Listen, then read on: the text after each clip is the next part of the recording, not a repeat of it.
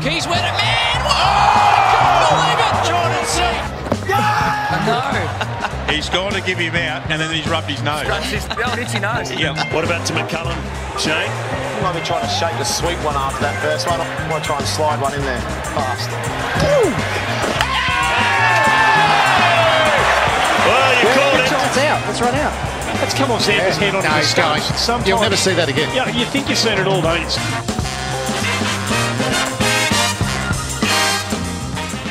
Hello and welcome to the SC Playbook Podcast. I'm your host, Tim Williams. This week on the podcast, we'll be covering Supercoach Round 7 and Round 8, and I'll start you off with another good little fact that'll put a little smile on your face for the week. The English cricket team have had over 50 ducks in Test cricket in 2021. Now, I don't know how that stacks up to other years, if it's a record, if it's not even close to record or whatever, but it made me pretty stoked this morning to read that one, so hopefully it does the same for you. Joining us today is a very special guest. He's a regular on the SC Playbook team, but he's been busy with a newborn into the family, but it hasn't stopped him. It is our man, Michael Fisher, who's also sitting in 14th overall in Supercoach BBL. Fish, congrats on the new bub, mate, and what a start to the season for you. Thanks, Timmy. Yep, flying, mate. Those late nights with the bottles, listening to the Playbook podcast and researching the stats have been paying off. Yeah, mate, absolutely on fire. We've got a few questions for you. So, mate, 14th overall, how are you looking so far this week? Yeah, probably not as good as some of the other double game weeks. I've only got the 4 on the double this week, which are all Hurricanes players. So I was expecting a bit more wet weather last night, but I did have Matty Renshaw on the field, which is very handy. And, yeah, still plenty of players to come, including Mitchy Marsh as captain. So, yeah, hopefully it can hold or not drop too far down after this round.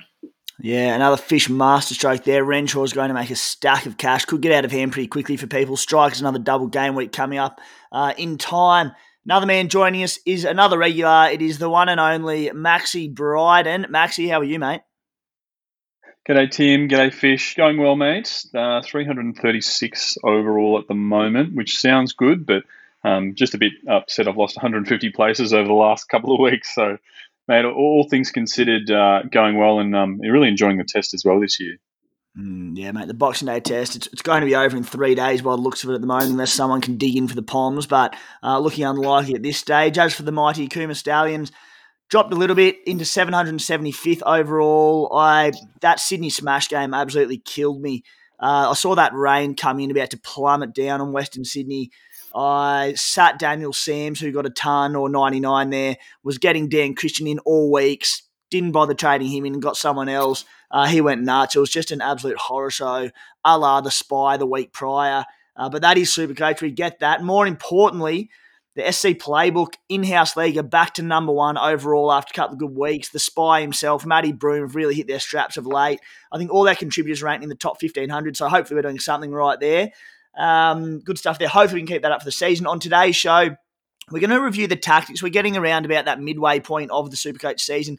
Talk about the tactics that have worked for us, that haven't worked for us. We're going to grill Fish, who is absolutely firing at the moment, as we know, and see what's working for him. We're going to do a Stars analysis, who have the round 8 double. So this will be podcast coming into round 7. They are on the round 8 double, the next team on that.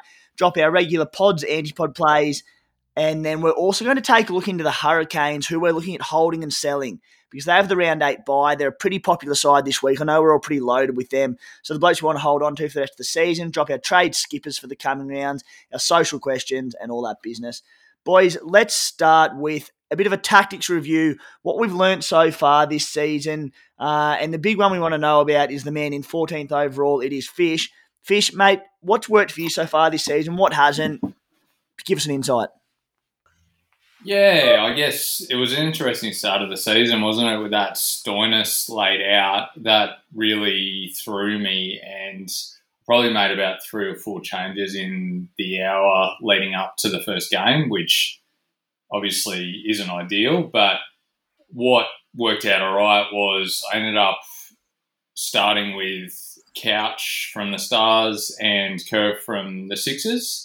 And I also held on to Aaron Finch, sort of knowing that he'd be back. And when he came back, he was someone I wanted on board. So Couch was pretty much just a guess, but I decided with the early Stars double game week, he was one that I really wanted. I thought I'd just take the chance on him, and that paid off. Kerr, I think, playing in a good team, I was happy to take that risk early on as well and had that DPP, so that worked pretty well, although he was a pretty early trade out for me, having made a little bit of cash. And, probably the one who I didn't start with was Matt Short, but I picked him up round 2 anyway, so I was able to correct that pretty quickly.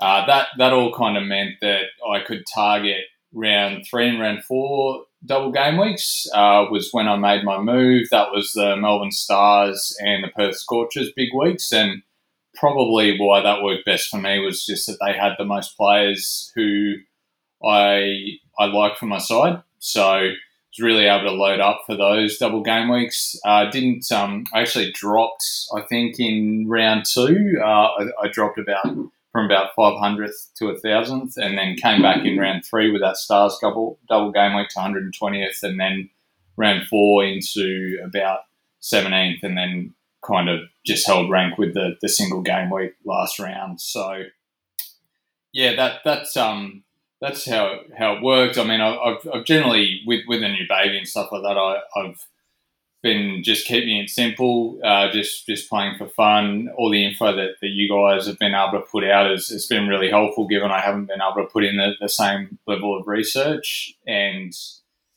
yeah, just that little bit of luck, I guess, has paid off.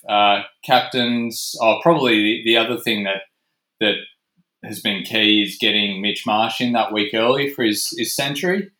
That was, I probably, had I had a choice between Colin Munro and Mitch Marsh, I probably would have gone Munro because of the lower break even. But the fact that the way I'd structured my side meant that I could load up for those Scorchers, knowing that they didn't have a bye coming up and had the double game week, meant that I could get Marsh a week early, and he was someone who I knew I'd want for the following weeks. So it was a risk-free trade and one that really paid off big time. So that's really what's gone well for me so far. Nothing too outlandish there, but I'm a relatively conservative type of fantasy and super coach manager. So this season's kind of played into my hands a little bit. Yeah. Hey, Fish. Yeah, no, you fire away, really Maxie. Good analysis. Thanks, mate. Fish, really good analysis, I think, of your start to the season, which has been good and lots of things have gone right. Really interested to get your thoughts in terms of that Scorchers double game week, and even before that, the Stars double game week, and what made Mitch Marsh a must-have, particularly when that meant probably sacrificing bringing an extra star in for their double game week. We know that so many people playing the doubles are sort of looking at its simplest kind of 1 in, or 3 in, 3 out. For those double players, but it seems to have really paid off going early on those Scorchers guys. Yeah, and I think sometimes it's a case of who you don't get. So I probably forewent a Strikers player in round 2 in favour of getting, I think, Andre Russell in early as well. So that didn't pay off massively, but it was just another kind of fun trade. I thought I'll take the chance on him. Didn't pay off that week, but because I had the extra Stars player, I could get an extra Scorchers player in the following week. So yeah, I ended up foregoing the Strikers because there wasn't enough of them, which really took my fancy. I think I just went with Matt Short and 1 or 2 others, which would have been Rashid Khan, no doubt. And then what made Mitch Marsh a must-have for me was, 1, his form coming into the tournament, batting at 3, and 2, just knowing that at any point in time he could roll the arm over. So I knew that I'd need him for round 4, so could take the gamble, I guess. Fish, I know I was speaking to you off air briefly about one of the big decisions that super coaches have every season, and it's just very hit or miss. It can be the difference between you finishing first or 1,000th. It's chasing these batsmen with high ceilings, because we know that you go after them, and the key guys we look at here are someone like an Alex Hales, maybe a Chris Lynn, who they get a duck, they end up with basically 0 points, but they are the differential that can win you a Supercoach season. And we've seen a few big individual scores thus far in the current BBL campaign. Where do you sit on that? And are you leaning more, and have you had success chasing these batsmen with high upsides? Or, as you said, being a more conservative fantasy player, have you targeted the safety all-rounders, maybe batting at 5 and bowling 2 overs? Yeah. I definitely love an all-rounder for that reason, and they're usually far more enjoyable to watch because you know that you've got that backup in the second innings if they fail. But I think this season in particular, we're probably going to see the most number of centuries in any BBL season, the way it's tracking. So with the likes of Munro firing with his century and McDermott last night, I definitely am leaning towards the upside chasing. It's a real challenging one to pick. So I think if you can do it around a double game week, that takes a little bit of the risk out of it. But certainly if you can find the matchup, and I think Maxi's done some great analysis on this as to who's scoring the most points against different teams, and your likes of your Renegades and Heat are usually a fair chance of conceding a fair amount of runs, then I think the way this season's going, that could well be the deciding factor. I mean, McDermott last night with 175, they're points which obviously you can't get back. And sorry, Maxi, I know you didn't bring him in. So it's probably salt to the wound for that one. But yeah, I think if you can target a matchup, I would definitely do it.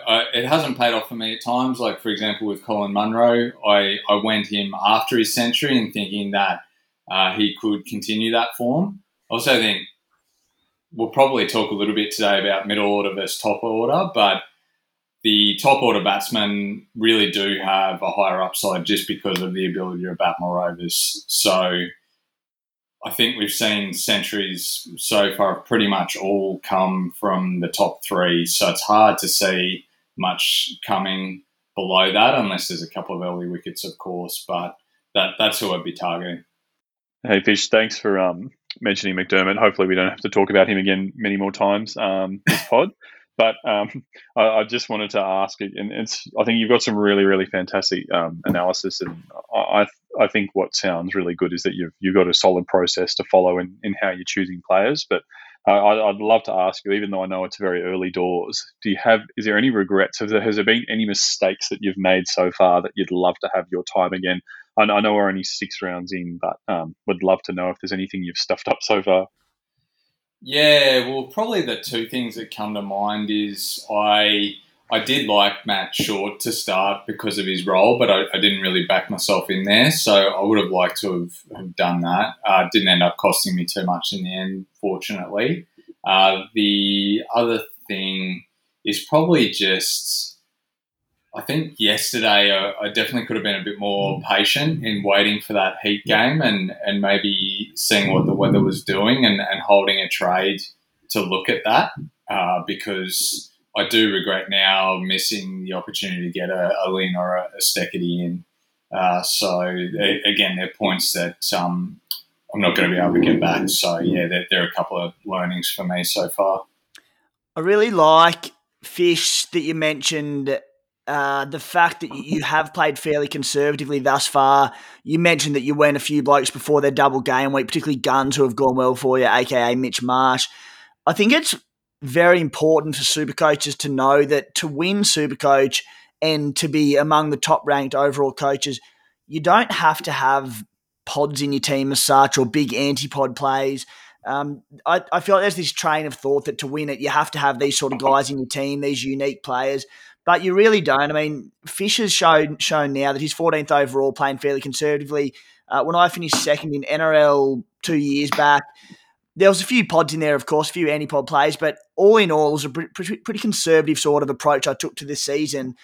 So I think I think the main point to get across is that if you're going for a pod, don't do it for the sake of getting a unique player to jump rankings. Do it because you like them as a player and you think they can do it. It's a very important note. Maxi, what about yourself, mate? There's almost midway through the season. What have you found so far? What's worked for you? And anything that you've sort of learnt this season tactical-wise? Yeah, thanks, Timmy. I think I was really happy with my start. I obviously went really big on the doubles. I think I had 8 in that first double game week that had both the Sixers and the Heat. And it did seem like a lot. And I was ranked 150th, and had a lot of the right players. I think the only issue with that was we've seen, probably unlike any other year that I can remember, that it's really, really hard to find a keeper. Some of these guys that have just been bankers year after year, the Currans, the Dan Sams, the Rashid Khans, the Glenn Maxwells, the guys that you get in your team and then they're absolutely set and forget. You VC them on rotation. It's been really, really hard to kind of find those players this season, and I think that's probably why I've been pretty stagnant and have started to drop. My team was set up to have several of them, probably about 4 of them from round 1 or 2, and then really kind of play the doubles quite conservatively. But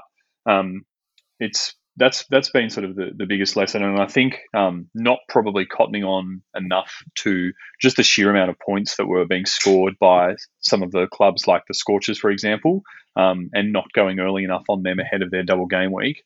They're probably the lessons I will learn. As much as it's been fantastic to try and predict 11s and predict rolls very quickly, having a punt and trusting your gut on the good teams, knowing that the highest scoring teams are the teams that take the most wickets and score the most runs, which, so obviously has been the Scorchers this year, and sort of just behind them the Sixers. That's probably the big lesson. But look, I say all this, it sounds like I'm very frustrated. I'm still in 330th, and if I had done some of those things, and I'd be up where Fish is. So I'm not far off, but it's look, that's why we love this game, because we can take these lessons and record them, and hopefully fix them this season, and if not, take them into next. That's it, mate. You're in a good position and still very much in the hunt overall. Hey, guys, if you are after the SC Playbook subscription package, we've had a price drop, $15 for the remainder of the Big Bash season. Get you extra content each and every single round of Supercoach. $40 for the full SC Playbook package, which gives you access to the Big Bash season, NRL and AFL, which is coming in 2022. Fellas, let's move on to the Melbourne Stars, who have the double in round 8. So round 7 coming up. There are no teams on the double, no teams on the bye, so it's an open round, which is exciting. But the Stars are an important one because they do have a lot of very relevant Supercoach players. And there is a little bit of a changing of the guard because Dr. Dre Russ, has played his final game for the Stars this tournament. I'll start with you, Maxi. How does Dre out affect the rest of the lineup? Because he's pretty key. He's batting around that sort of 5-6 spot, bowling anywhere from sort of 2 to 4 overs, bowling some key overs at times as well. Who are, I suppose, more so the winners than the losers out of Dre Russ leaving? And at the Stars, who are the guys that you're keen on for the double? Yeah, it's a good question, Timmy. And I've been thinking a lot about this, just trying to figure out what they'll try and replace. Obviously, and most practically, Haris Rauf will come straight in. But kind of what do they do with that number 5 slot in their batting order is probably the big question. I'd say that the biggest loser out of this would be one of the cheapies who's been definitely top 5 so far this season, would be Brodie Crouch.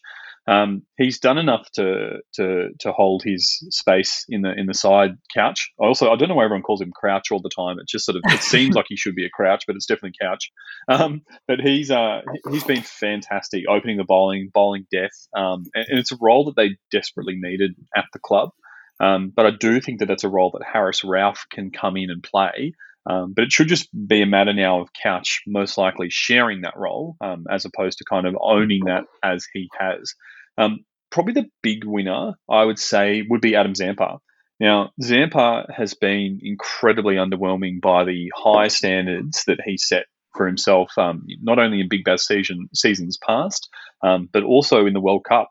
He was team of the tournament, and a guy who started this season at, I think, around $160,000 in Supercoach, and a lot of people expected that price to jump with consistent performances. But just because they haven't had that death bowling quick, that second guy alongside Coulton Isle and even Couch at times, Zampa's been bowling in the power play, and Zampa's been bowling death.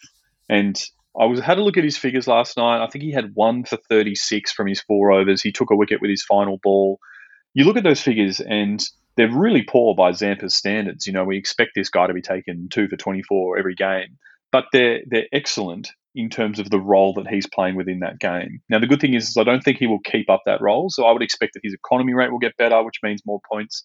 I think he'll probably be able to take more wickets as well through the middle overs with the pressure that Haris Rauf will take.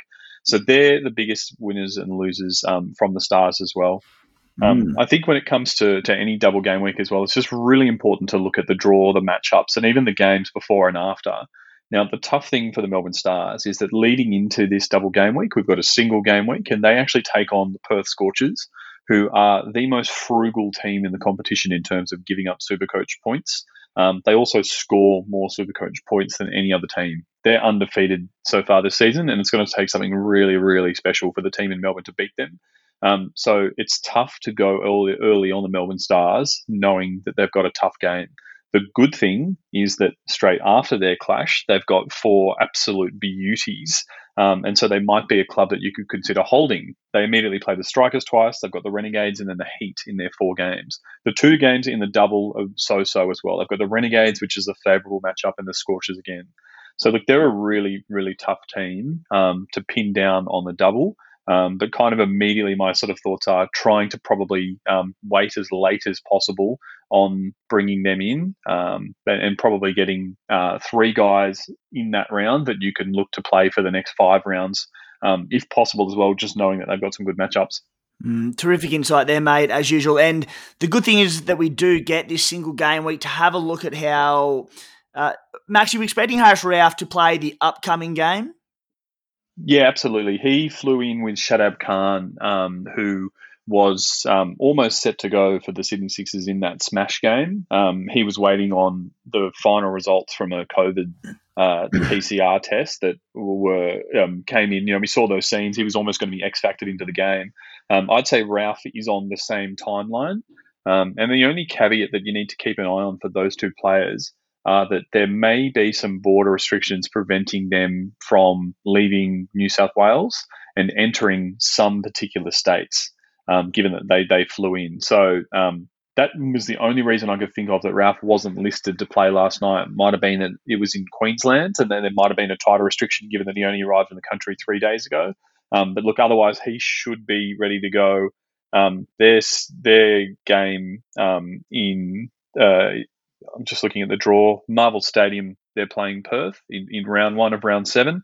And then their games in round 8 on the double, they've got Perth and they're playing the Renegades, and both of those games are in Victoria as well. So he should be sweet to go. Yeah, well, last night they would have had their allotment of internationals in there. They would have had Clark, Case Ahmed, and Big Dreira, so he probably couldn't play for that reason. Mm-hmm. Yep, fair enough. Beauty. Hey...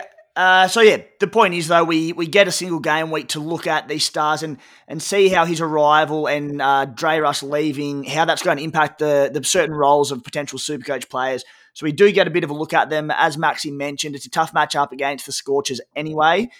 So the other thing on top of that, a lot of us already own the likes of Stoinis, Maxwell, a lot may have held on to an Adam Zampa.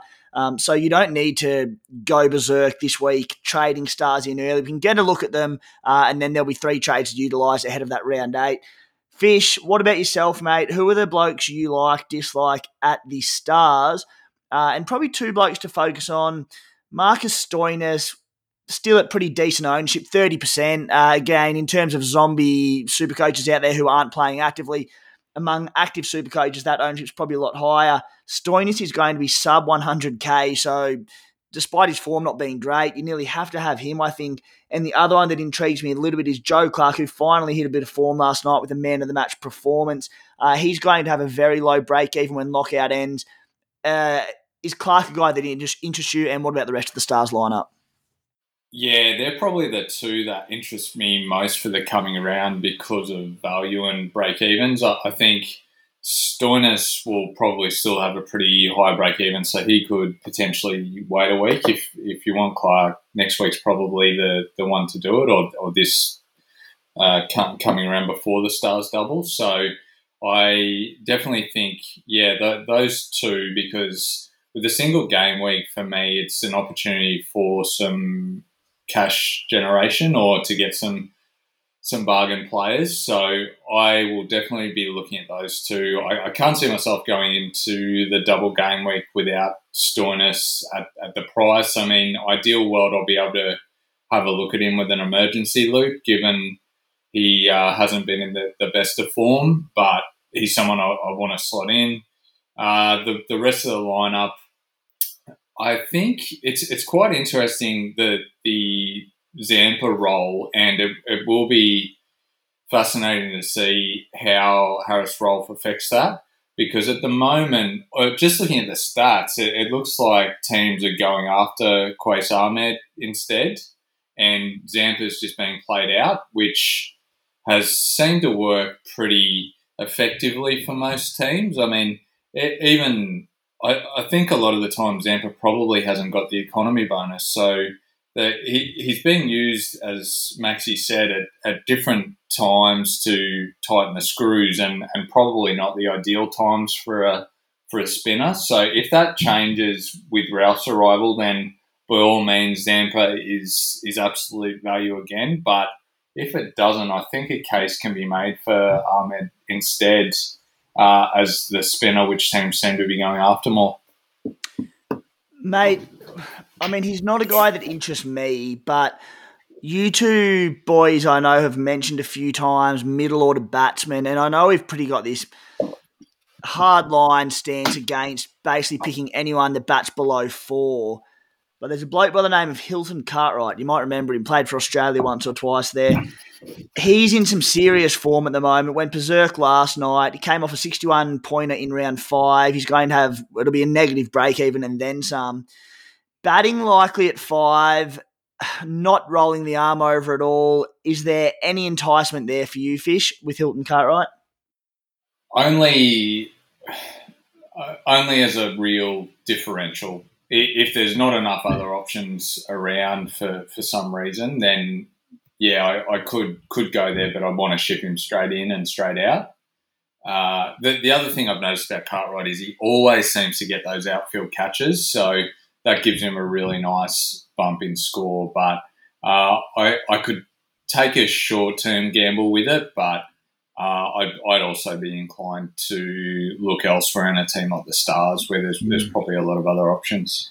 There's some risk that Marcus Stoinis may get a rest at some stage. I know he didn't get a rest over the Christmas period because he couldn't get back to WA. We saw Zampa get a rest, and traditionally the Stars are happy to give their big-name guns, particularly in the batting lineup because they have so much depth, a rest at times. However, as I said, when he's going to be sub 100k, I just don't think you can justify not picking him, even if he was, say, ruled out for the first game and was to play the second game.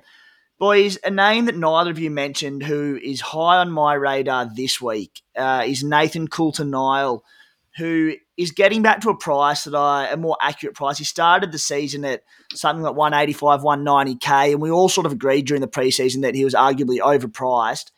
He's going to be around about that 130k mark when lockout ends. He's bowling key overs for the Stars. He hasn't really featured with the blade too much this season or made any impact, but we know he can hit a ball in that bit of a pinch-hitting role. Whether or not he gets more of a pinch-hitting role with Big Dre Russ gone now, we'll find out. But Maxi, is there any love for Coulter-Nile? Because I'm a big fan and I'm considering going a week early on him. Yeah, I think it's a really, really good shout. He's another guy who's likely to benefit by just having another big angry quick alongside him to bowl some of those tough overs. And quite often what we see is that the leading wicket takers or the highest wicket takers in some of these teams, they might not necessarily be that frontline bowler, but the person who can benefit from the pressure that the frontline bowler builds. And when you put Zampa in a better role, bowling a more traditional spinner role, when you've got Harris Rolfe there taking the new ball, there's every chance that NCN can get back and show some of that form that he had last year and why he was such a premium price. And I think it is a really good call out as well, just with his batting. There's every chance now that he's number 7 in this team, with everyone taking one step up in the batting ranks. So he's a huge watch. And I think particularly, again, just with those really good matchups that the club have following the double game week, he's the type of guy who could get on a run, like all of these Stars team. And I think he's definitely a good watch. Another guy that I think is worth talking about as well is just Clark. And Fish mentioned the break even. I think next week is a week that you can get on him. What we're seeing more and more in this tournament, particularly with batters, is that because it is tournament play and games are happening every other day for some of these clubs, if you can get on a guy who is in good form, then you can really, really benefit and potentially even watch as these guys get out of reach for other players. Ben McDermott is the prime example. Missed the start of the tournament for the Hurricanes, then came in, had a half century, had a failure, had a half century. Now he's got a ton. He entered the double game week for the Hurricanes as their basically most expensive premium option at about 168k, and he's probably going to be over 200k by the time that this double ends, and going to be well out of reach for anyone else. And some of these guys like Clark, given the form that he's shown in the last 2 games with 2 half centuries, he certainly is a guy to look at ahead, and potentially a really good loop guy for people who have had Jilks for the whole season, or potentially even looking to upgrade a Harry Nielsen at their wicketkeeper spot. Yeah, good shout there, mate. Coulter Nile, which I couldn't believe, is 2% ownership, particularly after the fact that they played a double earlier in the season. I thought a few more might have owned, but 2% ownership astounds me. In terms of buying, if you're looking at your squad going, gee, I'm struggling for money a little bit, I've got a few non-active players. As Maxie touched on there, Clark is the one who's going to have the negative break-even. If you are keen on him, probably better off going earlier on him. Coulter Nile is going to have a pretty high break-even. So in that regard, and maybe having a look at the new roles in the side, you know what Clark's going to do. Coulter Nile potentially changes a little bit with Ralph. So just one to keep an eye on there. Fish, any other thoughts at the Stars? Yeah, just one on Coulter Nile. Looking at their double, so they play Sunday afternoon at 2:30 and then Monday night at 6:15. So just over a 24-hour turnaround with, T20 and being an afternoon game, you'd hope that most can back up, but I think Coulter Nile could be at risk there. And if Stoinis is at risk, probably resting as well, that could also be a factor. So, yeah, there is some caution around that for me. Yeah, fair play there. As we said, especially if Couch was potentially a very unlucky one out for 1 or 2 games, pretty easy rotation option there with Coulter Nile with his injury history. Fellas, let's move on to our pod and anti-pod plays for the week. Maxie, I'll start with you. What have you come up with? Pod play for me, guys, Shadab Khan from the Sydney Sixers. Now, looking at the stats, he's owned by 15 people right now, not 15%, 15. And that's not just because he's just entered the game. Bat bowl, 148.5k for the Sydney Sixers. I really like the DPP flexibility that he gets. He'll bowl his 4 overs, and he will bat 7. I think he'll bat just behind Dan Christian at a good club. The good thing with the Sixers is that they've got a really, really nice draw coming up. He plays the Brisbane Heat in this round 6, and then he's got Melbourne Renegades and the Brisbane Heat again in round 8. So 2 teams that he should beat up pretty comfortably. They do have a couple of tough games then against the Scorchers, but then they've got another one against the Renegades. So we know that we love a leg spinner. He's a proven wicket taker. You just got to see his stats, and I think that he could be a really, really juicy guy. A guy that I'm anti-potting is Aaron Finch. And I think that, it's probably not that much of a surprise. He came in absolutely shot out of a gun as a 62.5k rookie with a huge score against the Perth Scorchers. But then he really quickly came back down to earth in his second game for the Renegades. Might even be injured and not able to play. But look, so many people were quick to jump on him and put him on field. last round after he started hot. But someone that I'm going to steer clear on just because I've been burnt so many times before with these guys who bat and don't bowl, and pretty happy to avoid. Yep, fair play. Fish? Pod for me would be, if he's playing, Kane Richardson. I think his role at the moment with the Renegade is bowling in the power surge. I think he usually opens with the ball and bowls death as well. So maximum opportunity for wickets. Going on seasons gone past. Only concern with him is playing in that Renegades team. If he ends up with a small total to defend, it really impacts his points potential. But averaging a tick under 70. So when he is back, he's someone who's well on my radar.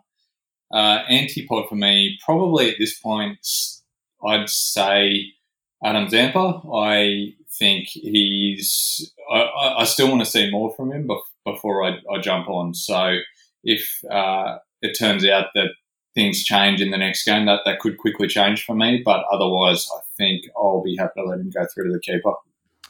Yep, for me, I think Maxi may have had him in his play a week or two ago, but Mahmood at the Thunder, who I think looks exceptional and is very low ownership. But the one I did want to highlight is a guy I currently own, and I couldn't believe when I was looking at the ownership stats, but Tymor Mills is still only at 5.5% ownership. I thought being in a red-hot Scorcher side who had that double a few weeks back, because he struggled in the double round, lots of people jumped off him, but he's averaging over 50. No luck in that double, hence why his average is probably a little bit further down than it would be otherwise. But I think time at 5.5% ownership, the Scorchers have the double coming up in round 9. Get him onto him early. I think he's a fairly low break even, so I think he's a great play. And in terms of an Antipod play, with the form that Mitch Marsh is in and the fact that he's bowling 3 to 4 overs and bowling very well, he's just going to be such a set and forget skipper for like any serious super coach, particularly on these single game weeks, such as round 7. There's an opportunity to go one of these high upside guys like Dan Sams or Glenn Maxwell, who also bowled 4 overs last night, and go against Marsh. It'll be nerve-wracking, and Marsh is the obvious skipper, but because he'll be so highly skippered, I think there's a massive Antipod play there. Guys, if you are a bit of a punter and don't mind a little dabble, check out topsport.com.au. We've been targeting these ripper play performance fantasy-based markets, basically the exact same as Supercoach BBL, 20 points per wicket, 1 point per run, 10 points per catch, all that mumbo-jumbo. And just like Supercoach, you target blokes with roles, the death bowlers, the all-rounders, etc., and they give you a points over-under that you have to try and get right. If you rate yourself half right at Supercoach, you'll be in your element with it. They've also offered SC Playbook, these unique markets, which we'll get up in the next day or two again. Same game multiplayer performance, which are really, really good. You'll only get them with TopSport. So if you are keen to check it out, use the code SC Playbook if linking up, 18 plus only, and gamble responsibly. A few plays for tonight's game. I'm going that man from before, Mitchy Marsh, over 45.5 points at $1.90. And my other boy, Tymor Mills, over 20.5 at $2.25, which I think is really, really good odds.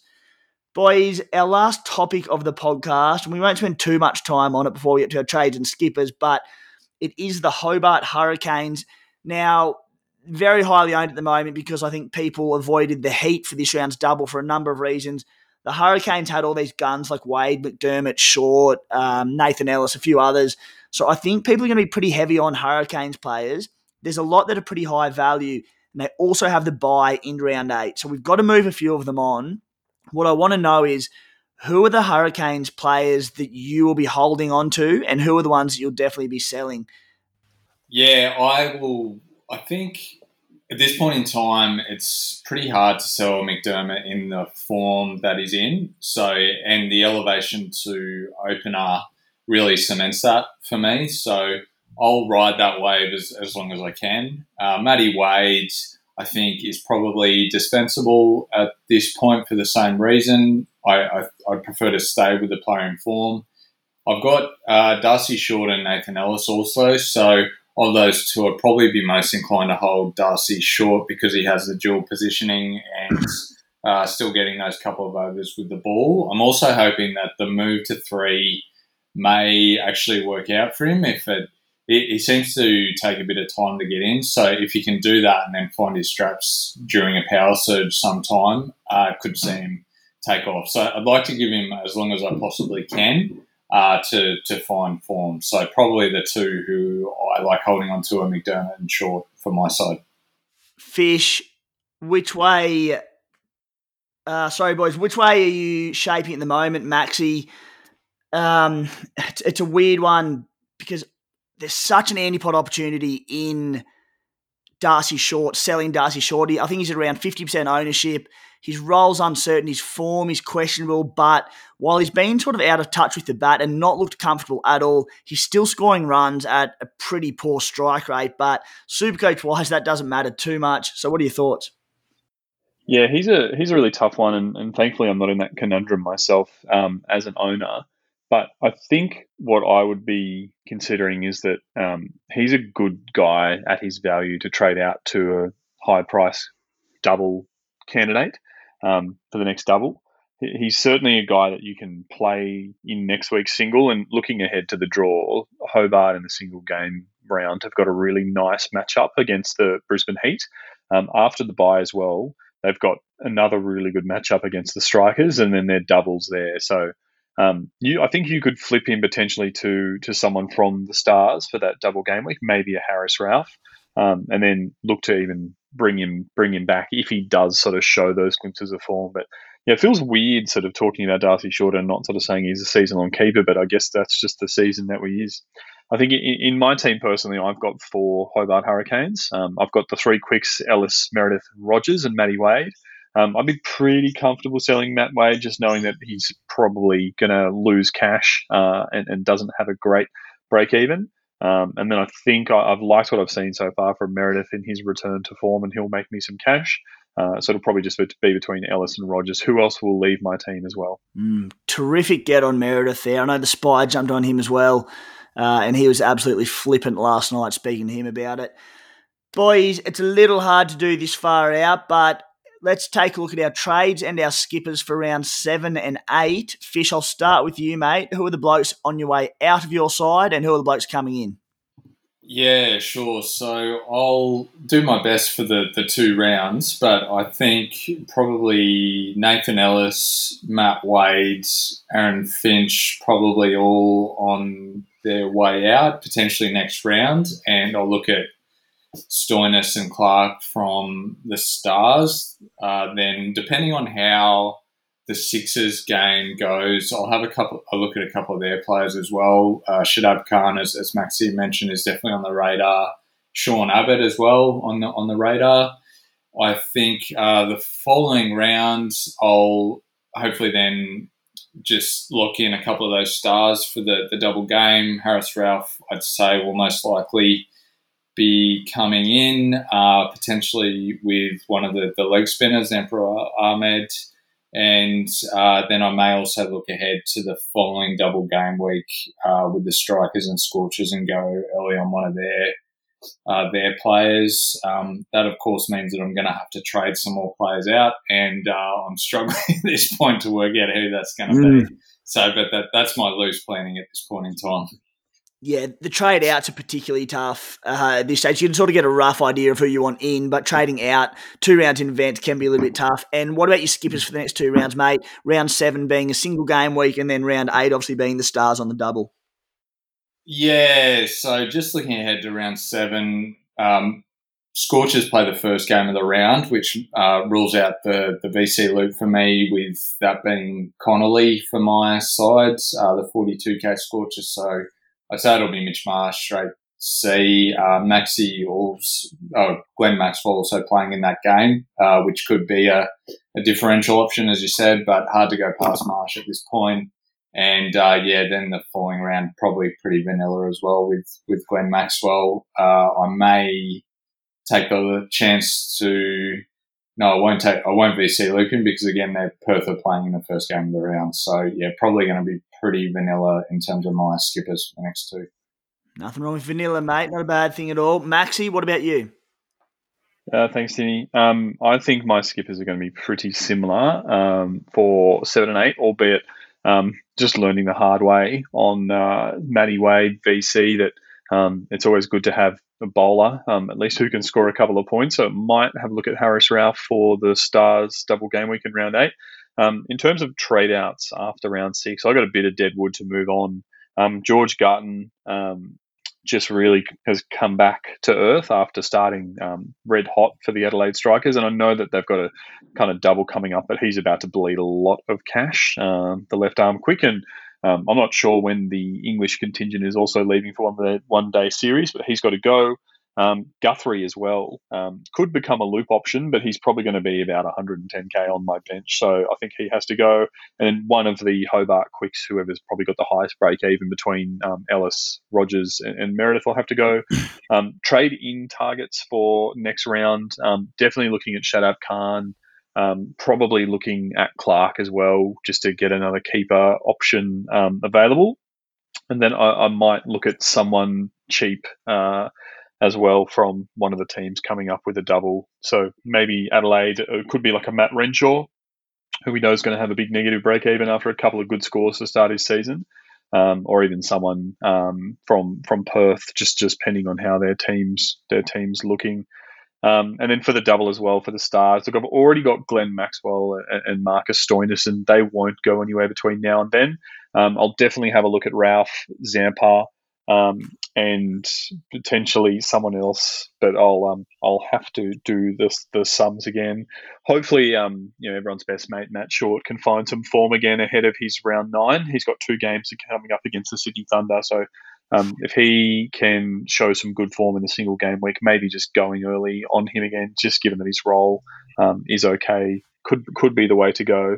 But look, I think just I keep just learning and trying to reflect that Perth have done so well in this whole season. They're a really, really strong team. Even though I just got rid of Jamal Mills for that round 8 double with the Stars, given I've already got 2, if I bring in 1 this week, then I'll only need 1 or 2 the following week, and could go early on a guy like Mills again, or on a tie into my squad. Yep. And what about your skippers, mate? Are you thinking vanilla with Marsh round 7, Maxi round 8? Or I know you're a little bit anti-Maxi, more than most, your namesake. Yeah, just because he's burnt me so much before. I went a single game week. This was a shocker. I put the VC on Matt Short in the first game, just thinking that he might go really big against the Brisbane Heat and how poor they had been. And he was looking amazing when he hit his first 2 rocks for 6, but then was out in the same over for 14 off 4. And then I ended up having to skip a Glenn Maxwell, and I think he got 23, which included a catch and a couple of dot balls. He didn't really trouble the scorers. So I could look at him, but again, I think I might just need to play it safe. Even Wade's burnt me this round, putting the VC on a batter. So might look at a Harris Ralph. But look, I think round 7 there's going to be a lot of straight skippers on Mitch Marsh, and I don't really see any other matchups or have any other players that I think are in his kind of form that could be trusted as much as him right now. But the good thing is that we get a bit of that'll be the second game in 24 hours on Marvel Stadium, the start of round 7. The final game of this current round, Renegades versus Hobart's at Marvel, and then round 7, Perth versus the Melbourne Stars at Marvel. So, if that pitch is playing tricks for that final game of this round, then there's not much time for them to fix it ahead of the Perth game. So could be potentially a little chance to anti-pod that. But again, I'm in the same boat really with my Looper and Cooper. Unless Guthrie gets dropped and I don't trade him out, which I don't see myself doing, then it'll have to be on Marsh. Yep. Quick shout out to Guthrie, who I also own. Put up one of the all-time stinker bowling performances last night, 2 for 70, economy of 17.5. The poor bugger, he's a quality, gifted, quick, very economical generally, but bit of inexperience showed for the poor bugger, and he just got taken to town. But in Supercoach land, we don't really care about too many stats as long as there's a couple of wickets next to his name, which there was, a couple of catches, I think. Dished out about 58 points. He's about 300 to 1 to get picked for the second game, the double, but we'll take it with a 58-pointer from Guthrie and a bit more money from him. On Guthrie, he will be coming out of my side. Ellis will be going. Nicky Maddinson, who was my alternative to Dan Christian when the Sydney Smash was supposedly going to get bashed by rain. When he peaks in price, a bit of money to be made there still. He'll be going out unless he scores a good score. Matty Short, Gilks and Agar, probably the other three to go, pending what Matty Short does in coming time. Coming in, I want Coulter Nile, still eyeing off Dan Christian, although I think we may have missed the boat there. And then I'm looking at Khan as well over at the strikers because I'm sick of not having him in my side. Zampa, Abbott, and then possibly another cheapie. I did sell Josh Philippi. I cashed him in with that break-even of about 190, so I'll need to get him back in when he bottoms out in price. Hopefully not for a few rounds, but that's going to be a pretty scary watch. I'll throw one at you, fellas. We're all in the same boat, and most super coaches are in the sense that Connolly is our loop option, meaning we've only got one crack at skipper next round. Another loophole in Supercoach that I haven't been able to utilise, and I don't think many people have been able to, is the AE, the auto emergency bench loop for the wicketkeeper spot. I'm pretty happy to get rid of Matty Gilks, although I quite rate him as a cricketer. Get rid of Gilks in this single game round. I've already got, two stars in my team, so set up okay for that double. Get rid of Gilks for Baxter Holt as to be able to implement that AE loop. Even in round 7, I'll get 2 cracks at captain when most won't. What are your thoughts on that, Fish? Yeah, I like it, especially if you can hold off on making that trade until the VC has already played. So that way you may not go through with it. You can wait and see if you want to still do your straight C and hold the trade or something like that. Exactly. I also just wanted to quickly acknowledge Maxie's Cooper the Looper quip, given my dad jokes are in full swing at the moment. I think it's a good shout as well, Timmy. I think on the looping as well, another guy that you could potentially look at. He won't help you out much in rounds 7 and 8. Would be the man from the Melbourne Stars, Seb Gotch. So round 7 and 8, the Stars play rounds games number 1. But after that, he's got a dream draw. Game number 5, game number 4, game number 4, game number 3, game number 4. So he could be a guy, particularly in a single game week, where if you're not doing much with your team, you could get him in.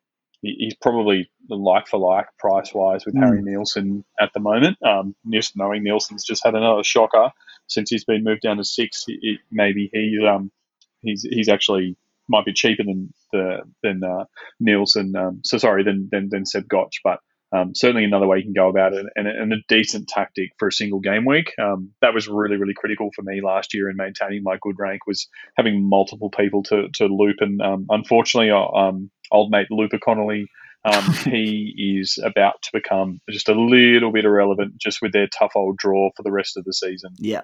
There you go. So good shout on Gotch playing the later round. So he's probably the better alternative to Holt, and the fact that he definitely won't be playing. But it's really annoyed me not having that loop at keeper. I kind of wish I started the season with Gotch there. But I think there is an opportunity to do that now, particularly with the captaincy situation. Fellas, let's jump into a couple of quick questions from our socials and then we'll wrap it up. First one from Rex. He asks, when is the overall competition highest point winner determined? Is it after the end of the minor round, i.e. round 13, or after the grand final? That is prior to Supercoach Big Bash finals. Big Bash finals. So Supercoach Big Bash finals, the head-to-head stuff, that keeps going through, but the overall highest point is at the end of the Supercoach season, which is the end of head-to-head finals. Next question from Maddie Gibson. Apart from Maxi, there are a few high-priced duds last double game week for the Stars. Do we trust the likes of Zampa, Stoinis, and NCN to come good this time around? Which is followed up from a question from Luke Richo, who says, great question. I'm considering bypassing Stars double game weekers apart from Maxi for the Scorchers and Strikers options in prep for the round after, who are on the double. It's a great couple of questions there. And Maxi, I'll start with you. What do you reckon? Is there an opportunity to bypass a few of these Stars, go a bit of the antipod play for the more preferred, I suppose, Scorchers in particular? Absolutely, there is. And it's certainly a tactic that's worked really well so far to start the season with anyone who bypassed the Stars the first time round and went early on the Scorchers. We even saw, we've seen it in the doubles so many times. Like think back to the Adelaide Strikers, their double game week.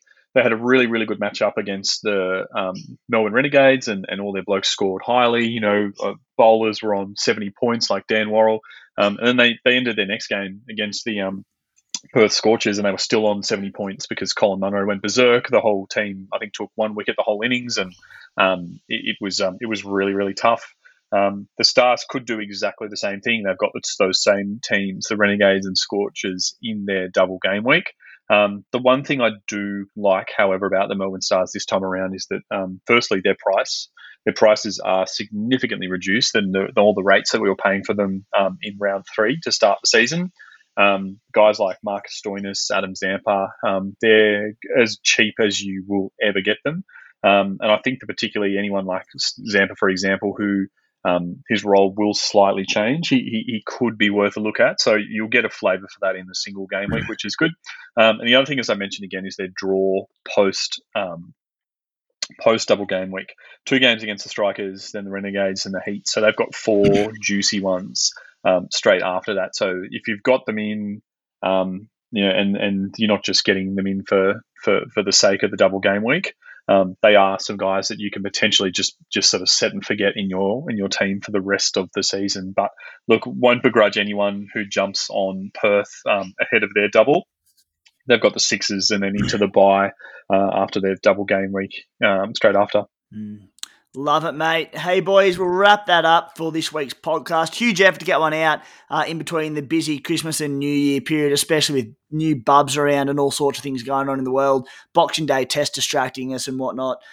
So, Fish, thank you very much, mate. We'll speak to you again before the end of the season, but, mate, we're riding your rise to the top every single week. Awesome. Thanks, lads. Been great. And Maxi, sensational as always. Thanks, Timmy. Thanks, Fish. Cheers, thanks to all the listeners as well. Cheers, guys. Thanks for tuning in.